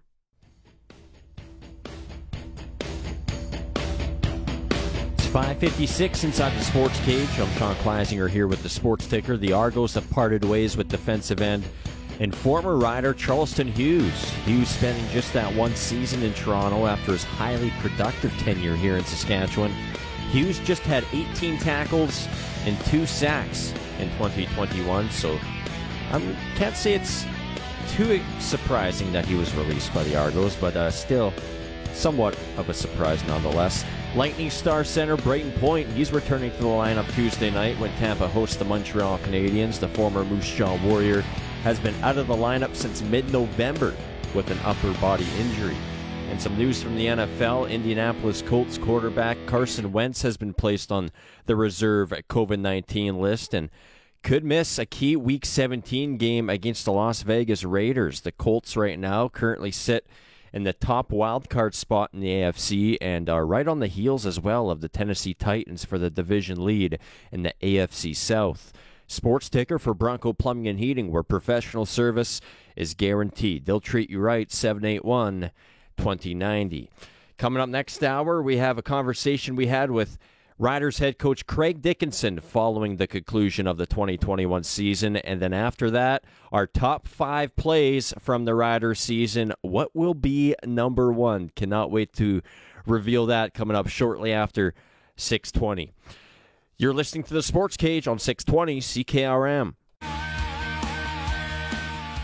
It's the Sports Cage on 620 CKRM here for Saskatchewan Lotteries, the main fundraiser for over 12,000 sport, culture, and recreation groups. I'm Zinger in for Derek Taylor today as we take a look at the year that was for the Saskatchewan Roughriders, and it was a pretty good year at the end of the day when you have a chance to kind of sit back and think about it. Yes, we did not win the Grey Cup, and that's always the goal, but we had a pretty good year. I mean, 9-5 in the regular season. We won our first playoff game at the new Mosaic Stadium. We made it to the West Final. We could have won the West Final. I know coulda, woulda, shoulda, all of that, but you know what I mean. It was a good year altogether. And then after the year, we had head coach Craig Dickinson join us on the Sports Cage to talk about some of the good memories from 2021. It was just pure good vibes with Coach Craig Dickinson. Here he is with DT. He's the head coach of the Saskatchewan Roughriders, and I'm hoping he will tell us just how cold and windy it was on Sunday. He's Craig Dickinson. How are you, sir? I'm good, Derek. Can you hear me okay? Yeah, everything is good this time. It was a little hit and miss on Sunday in the post game. Yes, it was. How when I went down after the game, I walked on the concourse and I froze in about 2.5 seconds. What were conditions actually like on the field during that game? It was really cold. I mean, it was one of those games where you could just feel it in the air. It was really crisp and almost took your breath away at some points. And then the wind was in your face at times, Derek. Other times it felt like it was coming across the field. It was really hard to gauge the wind, but it was cold and windy, and just one of those games where you had to focus on what was important and not worry about the weather, which was not that hard to do, actually, in a game of that magnitude. But it was a cold, windy day, that's for sure. Okay, we got very little sense of that in the booth. In practice times, you're a shorts and tights guy, but I don't remember what you wear during games. What's your warmth level during games? Well, I got to dress warm enough that that I'm not thinking about the cold. But here's the thing: when you have a headset on and when you have to flip channels, which I do, I have to go from offense to special teams to defense. Yep. You can't wear a huge coat because you can't see the control box on your headset. So I try to wear something. I try to layer as best I can and wear something that's not too heavy so I can still function and be able to flip channels. But I got a little cold in that game. I'm not going to lie to you. So I tried to keep moving and drink some warm water in between drives. Have you ever gotten the layering really incorrect, like you were either way too cold or way too hot? Never have, because, I like to ski and snowboard, and I'm pretty good at that, and I have some pretty good gear. So I pull it out of the closet, and I throw it on for cold weather games. I just make sure I throw a New Era hoodie over the top of it all. That's good. Other experiences have guided you in which way to go when you can judge the activity level. Occasionally, you probably maybe have to go over and yell at an official just to kind of warm up a little bit, I'm guessing? Yeah, absolutely. That's totally it. Just try to get warm. I got to get my blood pressure up a little bit. All right. I want to ask you some of your reflections of the season, but just one more from the game. And don't tell me what the play would have been, but you must have had a killer special teams play sitting in your pocket just in case you had to bust it out in that game. Is that true? That is true. Okay. We had two. I can't. We just couldn't get to it. We couldn't force them to punt enough times to go after. We had a really nice block, but it was designed on a certain hash versus a certain look. Okay. But we'll hang on to it. Well, you said the one you used in the 2019 West Final, you'd been sitting on that one for years. Yeah, there's a few we got. You know what, though, the weather, when the weather gets nasty like that, a lot of your quote-unquote trick plays have to, have a lot to do with the kick being good. So then it starts getting to be a little bit dicey. But we got a few in our in our back pocket, and hopefully we'll be able to use them next year when the time is right. I love it. I love the thought of all of that. He's the Riders head coach, Craig Dickinson. He's with us on the Western Pizza Hotline. We asked you all the hard questions after the game and the day after the game, so I wanted to not do any of that, if that's all right by you, and just ask you about some of your favorite things from this 2021 season. Does that work for you? Yeah, that works for me. What was your favorite game this season? For whatever reason it might have been your favorite game. Sure. I think it's kind of a tie. I would say both wins against Calgary, the playoff game and the one at their place. And if I had to choose, I'd say the playoff game, because we worked so hard to get a home playoff game, and for us to be able to go out and execute in front of the home crowd and win a playoff game at home. That was probably my fondest game of the year. I like that. Just as an aside, I promised you I wouldn't ask you any questions about playing your brother, and I'm proud to say I got through 4 games against Calgary and never asked you anything about coaching against your brother. I'm so proud of that. Well, yeah, it's good work, Derek. I'm so proud of that. We get focused on certain themes in sports broadcasting. I'm like, no, let's talk about how Calgary doesn't blitz. That's way more interesting to me.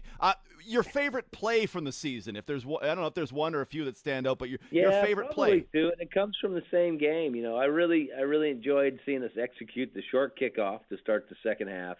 That was rewarding. And then the other one, same game, was when Jamal Morrow took that punt back. We've been working hard all year on our punt return. Calgary came in with the best statistical punt team in the entire league, maybe the best punt team in the last 3 or 4 years in the CFL. And for JMO to bust one there at early in the game, that was a real special play, in my opinion, for the year. Yeah, and I mean the statistics bear out Calgary, how good they were in punt coverage, right? I think it was at kickoff, it was 5.3 yards per return, and the next best team in the league was 7.5. They tackled everything this season except for Jamal Morrow in that case. Yeah, that was a key play. Kind of busted the game open for us a little bit and got us going a little bit. So that was probably my favorite play of the year. All right, you know I like numbers. Do you have a favorite statistic from the Riders season? I think probably my favorite statistic might be our net punt. Our net punt was much improved this year, and I was very proud of that, because we looked long and hard at our coverage from 2019 and tried to figure out a way we could get better, and I think we found a way we could get better. So I think our net punt improved by about 8 yards or 7 yards, something like that, and that's a lot. That's a lot for a season. So that's probably the one statistic that I was hanging my hat on and being most proud of for our guys. Yeah, just as an aside, Richie Leone in Ottawa, I do a yards above average where you take every punt and you compare it to every similar punt for the last decade. Leone just blew the charts off of that one. Cody Grace in Calgary was fantastic. There was something about punters and punt teams this season as far as net punting that was phenomenal. Yeah, the punters this year were outstanding, and they were across the board good. Everybody had a good one. So I think the Australians coming in added something to it. I think the global players added something to it, and then I think also the cover teams were just outstanding this year. Well coached. I think the special teams in this league are well coached, and it's a lot harder to get yards than it used to be out there. Yeah, he's the Riders head coach and special teams guru, Craig Dickinson, with us. Craig, give me a player or a coach who you were really happy to see do well this season. Okay, well, let me think here off the top of my head. A player that I was really happy to see do well was Mac Henry, our defensive tackle. Here's a guy that's just, he's got a heart of gold. He's one of our leaders in the locker room in terms of guys that people really respect. And to see him have a good year like he did, knowing he's not a young kid either. He's like 33, 34 years old, but I thought he had a really good year and really did a great job on the football field. And so I like him as a person, and I really like to see him do well. So I was really happy to see him have a good year. Yeah, you guys have a real nice mix of interior defensive linemen. Mac Henry and Garrett Marino are these absolute bulls. Micah just makes plays in the backfield by whatever means necessary. Anthony Lanier as well. There was a real nice mix in that interior D-line. Yeah, that's a good group. I think our D-line was probably our strongest position group of the year. Yeah, absolutely. I'm with you on that. Let's bring in Clayton Croker. Clayton, any questions for the coach? Just one favorite rookie of the year, like newcomer that came in that kind of took you by surprise. You maybe thought, okay, training camp spot guy, but then turned out to be a really good player. Yeah, well, let me think here. I think probably Logan Ferland. You know, even though he wasn't necessarily new to the building, he was a rookie, and he ended up winning what we call our Ironman Award of the Year, which is given to the guy that plays the most plays, and he had the most actual plays on the whole year. So he was a guy I was really happy to see come in and do well. You know, Damon Webb would be another guy that that we weren't sure what we were going to get out of him, but boy, when we put him out there, he sure played well. So those two guys would be definitely in my top two. I'm keeping it short and sweet today, DT. Like always, you're stealing my questions. We're just that in sync, Clayton. We're just that in sync. Craig, I'll often ask players who I don't know a ton about to just give me a self-scouting of yourself. So let me ask you, how do you think you improved in season number 2 as a head coach? Well, I think I did a better job of addressing the whole team. I think I had a better feel for the locker room this year. I'm not saying I didn't have a feel for it in 19, but I think after a year and then a year to reflect, you got a better feel for what maybe the leadership is like in the locker room, and you can hopefully try to steer it the way you want it to go. I think I also did a better job of game management in terms of just taking the ball versus deferring. I think I had a plan. You know, there were some times when I would defer, and there was a lot of games where I wanted to take the ball and try to get the crowd into it early. So I think I felt good about that. Now, whether I did better or not, I certainly made mistakes during the year like we all do, but I think I had at least more of a plan, more of a plan of attack, so to speak, and a strategy on why I was doing what I was doing. And I was thinking about it a lot more this year than I have in years past. So I think my game management improved. It can improve more for sure, but I thought it was better in 21 than it was in 19. I like that a lot. Preseason, regular season, and playoffs. I think it's now 37 games in charge over 3 years and 2 seasons. Looking back at it at this moment, how do you like being the head man? I like it. I think it's a real privilege. I think it's an honor to be asked to lead this football team in this football crazy province in this wonderful country of Canada and in this great league called the CFL. So I really feel honored and privileged to be able to do this, and I certainly don't take it for granted. I really feel like I'm blessed and lucky to get this opportunity, and I hope I can continue to do it because I really feel like it's a rewarding and a really an honor to be able to do it. Yeah, the responsibilities what go through the roof, though, right? Like you have to deal with us every damn day. Oh, yeah, but I'll tell you what an honor. I mean, what a privilege to be able to influence a locker room. Have a say in a young person's life in terms of trying to make a difference in how they view the world and how they see themselves, and then just being able to represent the province in this city in such a good league. I mean, I really feel honored to be in the shoes that I'm in right now. Yeah, and as Rider fans, we are absolutely happy to have you. Craig, just before we let you go, give me anything that I should watch for in the Grey Cup. It's the Bombers and Ticats, and you played those teams, 3 times and 2 times this season. What will you be watching for in Sunday's game? Well, I think it's an interesting matchup. I mean, I wish we were in it, but here's why. I mean, it's almost like their roles are completely reversed from 2019. It's the same 2 teams, but they're coming into it from the exact opposite sort of angle.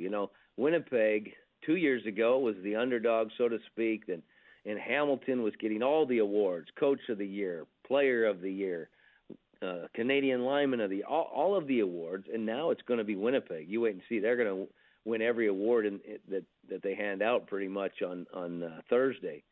And Hamilton is the team with something to prove and some chip on their shoulder. So it's going to be interesting to see how it goes. I still think Winnipeg's fronts, defense and offensive lines are just so good that I think eventually they'll take over and end up end up wearing Hamilton down. But it's a one-game deal, and Hamilton's playing at home, so I think there's some real intriguing and fascinating storylines to watch in this next Grey Cup. Yeah, I cannot wait for a rematch of the 2019 Grey Cup game. Like you said, the exact opposite as they both head into this. Craig, thank you for being with us today. Thanks again for all your hard work this season. And, here's hoping everything gets set and there's no more pandemics all of a sudden take away the 22 season, and we do get to see you guys chase a Grey Cup at home. That would be great. I appreciate visiting with you as always. Thanks, Derek. The head coach of your Saskatchewan Roughriders, Craig Dickinson, who joined us on the Western Pizza Hotline following the season. He chatted with Derek Taylor about all the good things, all the good vibes from the year that was in 2021. And coming up next, it's the moment we've all been waiting for, the top 5 plays from the Saskatchewan Roughriders in 2021. That's coming up next. You're listening to the Sports Cage for Saskatchewan Lotteries on 620 CKRM. Sports Cage on 620 CKRM here for Saskatchewan Lotteries on this Tuesday, and it's time to reveal our top 5 plays from the 2021 Saskatchewan Roughrider season. Been waiting for this for a long time. Really excited. Here's Derek Taylor with play number 5. Number 5 from the first quarter of the West Final. First down, Bombers. Pressure coming from Micah Johnson to the end zone. Dembski is wide open, and he drops it and picked off in the back of the end zone. Dembski had it in his hands. It goes through his hands, and Ed Gainey has his 3rd consecutive pick for the Riders. Dembski just makes this catch so much harder than it needed to be, and when he bobbles it, Ed Gainey, who's just been outstanding the last couple games for Saskatchewan, is there to gather the interception and give the ball back to the Riders on the 25. Number 4 in the second overtime of the West semifinal. Ladies and gentlemen, the best kicker in the Canadian Football League is walking out. I feel like he should have Stone Cold Steve Austin's music right now. He's got a chance from the 34-yard line to put the Riders in the West Final. Look at Cody. Cody's already halfway to the dressing room. It's Lawther for the win. It's up. Oh, no. Flag is down. It is good. We have a major foul against Calgary for hitting the long snapper. Brett Lawther puts the Riders in the West Final. Number 3 from Week 7 against the Argos. 5-man pressure quickly. Little hit screen to Schaefer Baker. 20. Still alive. 15. 10. Schaefer Baker is going to score. How did he do it? Lord. Riders touchdown. Wow. Number 2 from the West semifinal against Calgary. High spiraling kick. Morrow's going to have some room from the 41. 45, 50. Morrow still alive. Jamal Morrow, close call. He will run away from almost everybody for the touchdown. Jamal Morrow, and the Riders have the lead. Saskatchewan's been waiting for one of these for 14 straight weeks. Number 1 from the West Final. 2 catches for 10 yards for Duke. Shaq Evans, no targets, no catches, no yards, no impact. 10 seconds ago, run blitz coming. 5, Fajardo gunning deep for Shaq. Caught, Duke's got it at 50. He's on the run, 40, 35, 30. Duke making some moves. Duke Williams around Alexander, and he's going for the end zone. Touchdown, Duke Williams. And the entire province of Manitoba is silent. And there you have it, your top 10 plays from the Saskatchewan Roughriders in the year of 2021. And was there ever any doubt the top play in the Riders season? I mean, Duke Williams, huge touchdown in the West Final. We waited all year for a huge passing touchdown like that. We finally got it in such a huge moment, a huge play in the West Final. Of course, we all know the outcome, but regardless, such a huge play from Duke Williams. Man, reliving some of those good vibes back in the 2021 Saskatchewan Roughrider season. And we are just a few short days away now from 2022. On tomorrow's show, we're going to be chatting with a whole lot of players. Check out this lineup we have tomorrow. We're going to hear from Cody Fajardo, Paul McRoberts, Shaq Evans, Ricardo Lewis, Logan Ferland, Duke Williams, just to name a few. So it's going to be a really fun show tomorrow. I am going to wrap up today's show on a sadder note. but it has to be said. The NFL just releasing this a few minutes ago. This is from Roger Goodell, the commissioner of the NFL. Earlier today, we received the sad news that the great John Madden died unexpectedly this morning. He was 85.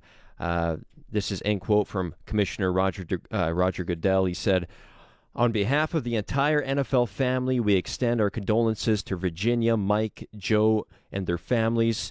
We all know him as the Hall of Fame coach of the Oakland Raiders and broadcaster who worked for every major network. But more than anything, he was a devoted husband, father, and grandfather. Nobody loved football more than Coach. He was football. He was an incredible sounding board to me and so many others, and there will never be another John Madden, and we will forever be indebted to him for all that he did to make football and the NFL what it is today." So again, John Madden passing away today. He was 85 years old. And the first memory that I had of John Madden was Super Bowl 31, the Green Bay Packers taking on the New England Patriots. And I just remember, listening to Pat Summerall and John Madden call that game.